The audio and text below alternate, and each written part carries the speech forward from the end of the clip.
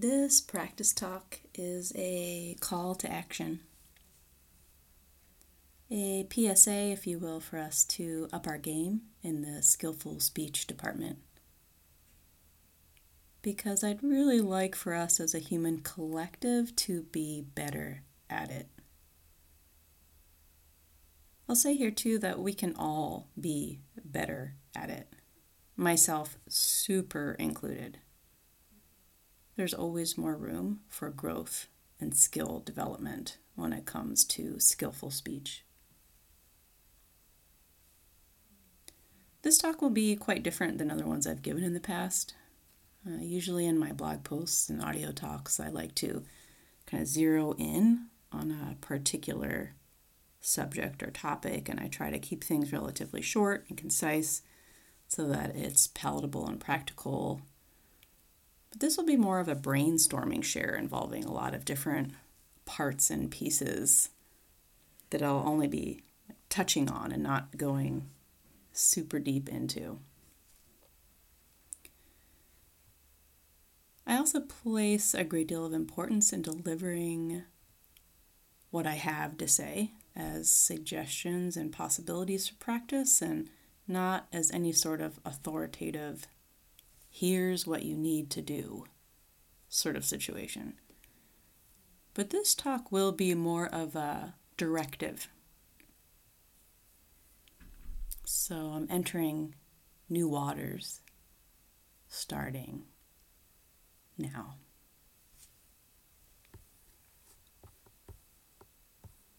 Stop telling people to let it go. Or worse, just let it go. Whatever the it is. For the person being told to let it go, it's really not helpful. Telling someone to let something go is dismissive and disrespectful of the experience they're having. It's just a bad thing to say to someone. If you're an extrovert, stop trying to force introverts to be more like you. While I consider myself an ambivert, I lean much more often towards the introverted side of the spectrum. So on behalf of introverts near and far, to all of you lovely extroverts out there, there's nothing wrong with us, and we are not in need of fixing. You guys do you, and allow us to be us. Stop pressuring people to do stuff they don't want to do. Invite, encourage, suggest, but pay really close attention to when you start entering the territory of putting pressure on people. Check in with your motivation before you use this common phrase. You got this. This is one of those things that sounds good, but might land sour. I'm not necessarily saying don't say it. I'm saying be aware of the context in which you're using it and why you're saying it. Do not tell someone, under any circumstances, the following. If I can do it, you can do it. This statement points directly to a profound lack of understanding that we are all unique individuals with our own variety of causes and conditions, upbringing, influences, and experiences. This declaration also tends to have the impact of causing people to feel undermined and belittled, which is essentially what you're doing when you tell someone this, even if that's not your intention. And while we're on the subject, do whatever you need to do in order to genuinely understand the difference between intention and impact. Read a book about it. Listen to a podcast about it.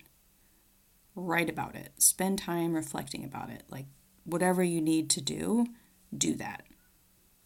It's really important to know the difference.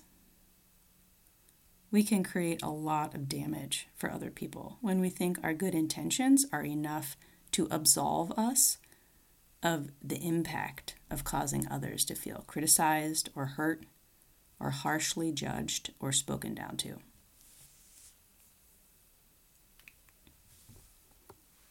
Most of us have a really strong tendency to verbally dismiss how others feel because of our own discomfort. We don't know how to listen, and we're not able to allow people to feel what they're feeling. Instead of tending to our own discomfort of not knowing what to say, we often will say something trite and campy, and not only useless, but actively hurtful. And there are a lot of different ways this shows up. For example, I attended a drag show a couple of months ago, and I overheard a brief exchange between two people, one of whom was a good friend of mine, who was also one of the producers of the show. And someone asked her how she was feeling about the show, which was moments from starting. And my friend responded that she was feeling really nervous. And the other person replied, "What? You've got nothing to be nervous about." This sort of response is so super common. I can't tell you how many times I've been told things like this and how many times I've heard other people being told things like this. At the risk of sounding too whatever, stop dismissing how other people feel when they tell you what's really going on for them. Listen to them. Allow their feelings to be as they are. If you need something to verbally say, maybe say something like, "That makes sense." Be fully present with them. Our full presence is the greatest gift we have to offer. And if you can't be present, like if you can't listen deeply and hold space for someone to tell you how they really feel, don't ask them how they're doing.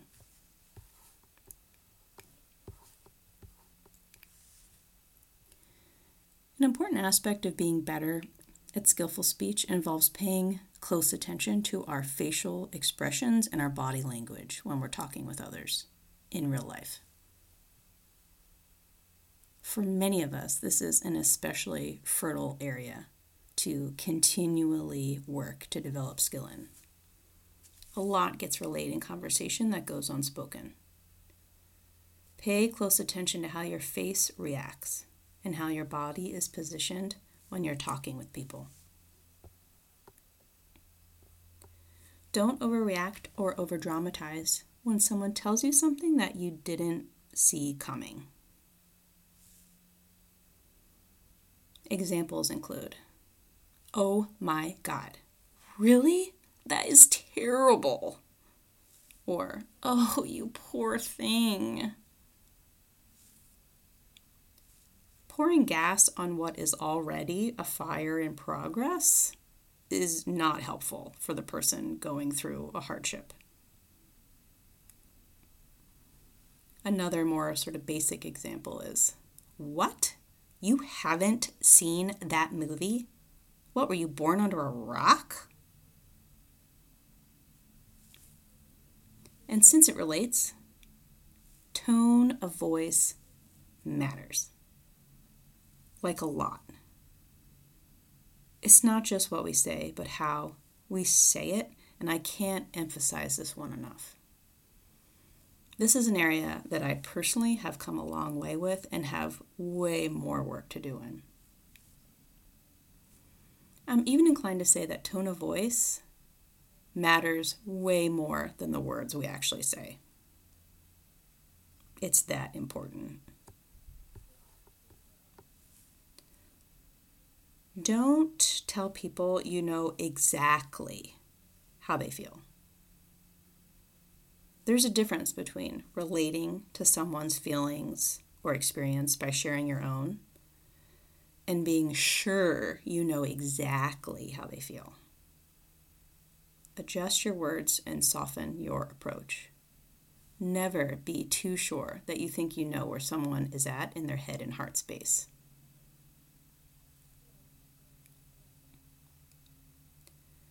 Notice when you're interrupting others, when they speak, or talking over people, or at people. There are a lot of times when we're listening to someone, but not really.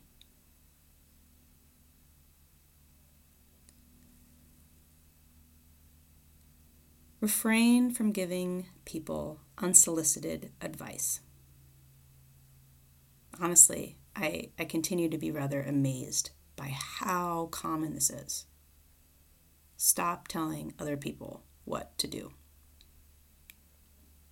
And if someone does ask you for advice, check in with yourself before you say anything. Be mindful about your approach, your posture, your facial expressions, your motivation. Apply thoughtfulness and care. And take your time.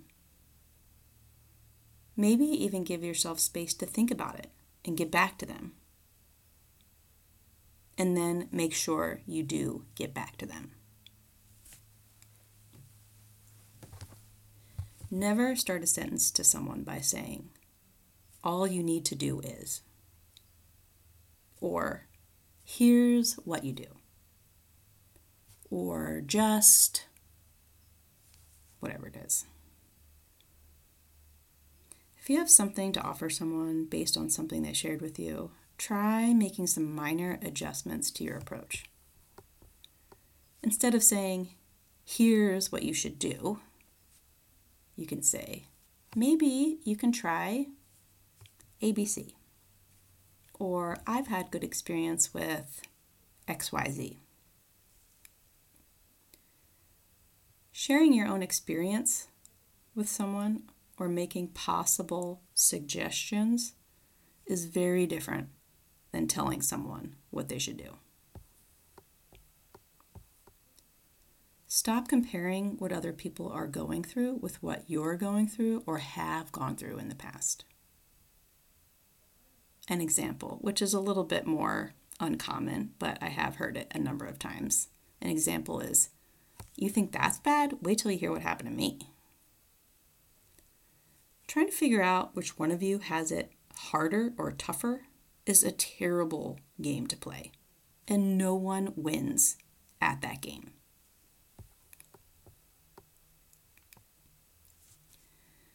Allow space and silence to exist and be okay in conversations, even if it's awkward. And it will probably be awkward. We don't have to respond with words all of the time. We can learn how to hold space, how to listen deeply, how to be present with ourselves and with someone else. Silence is okay.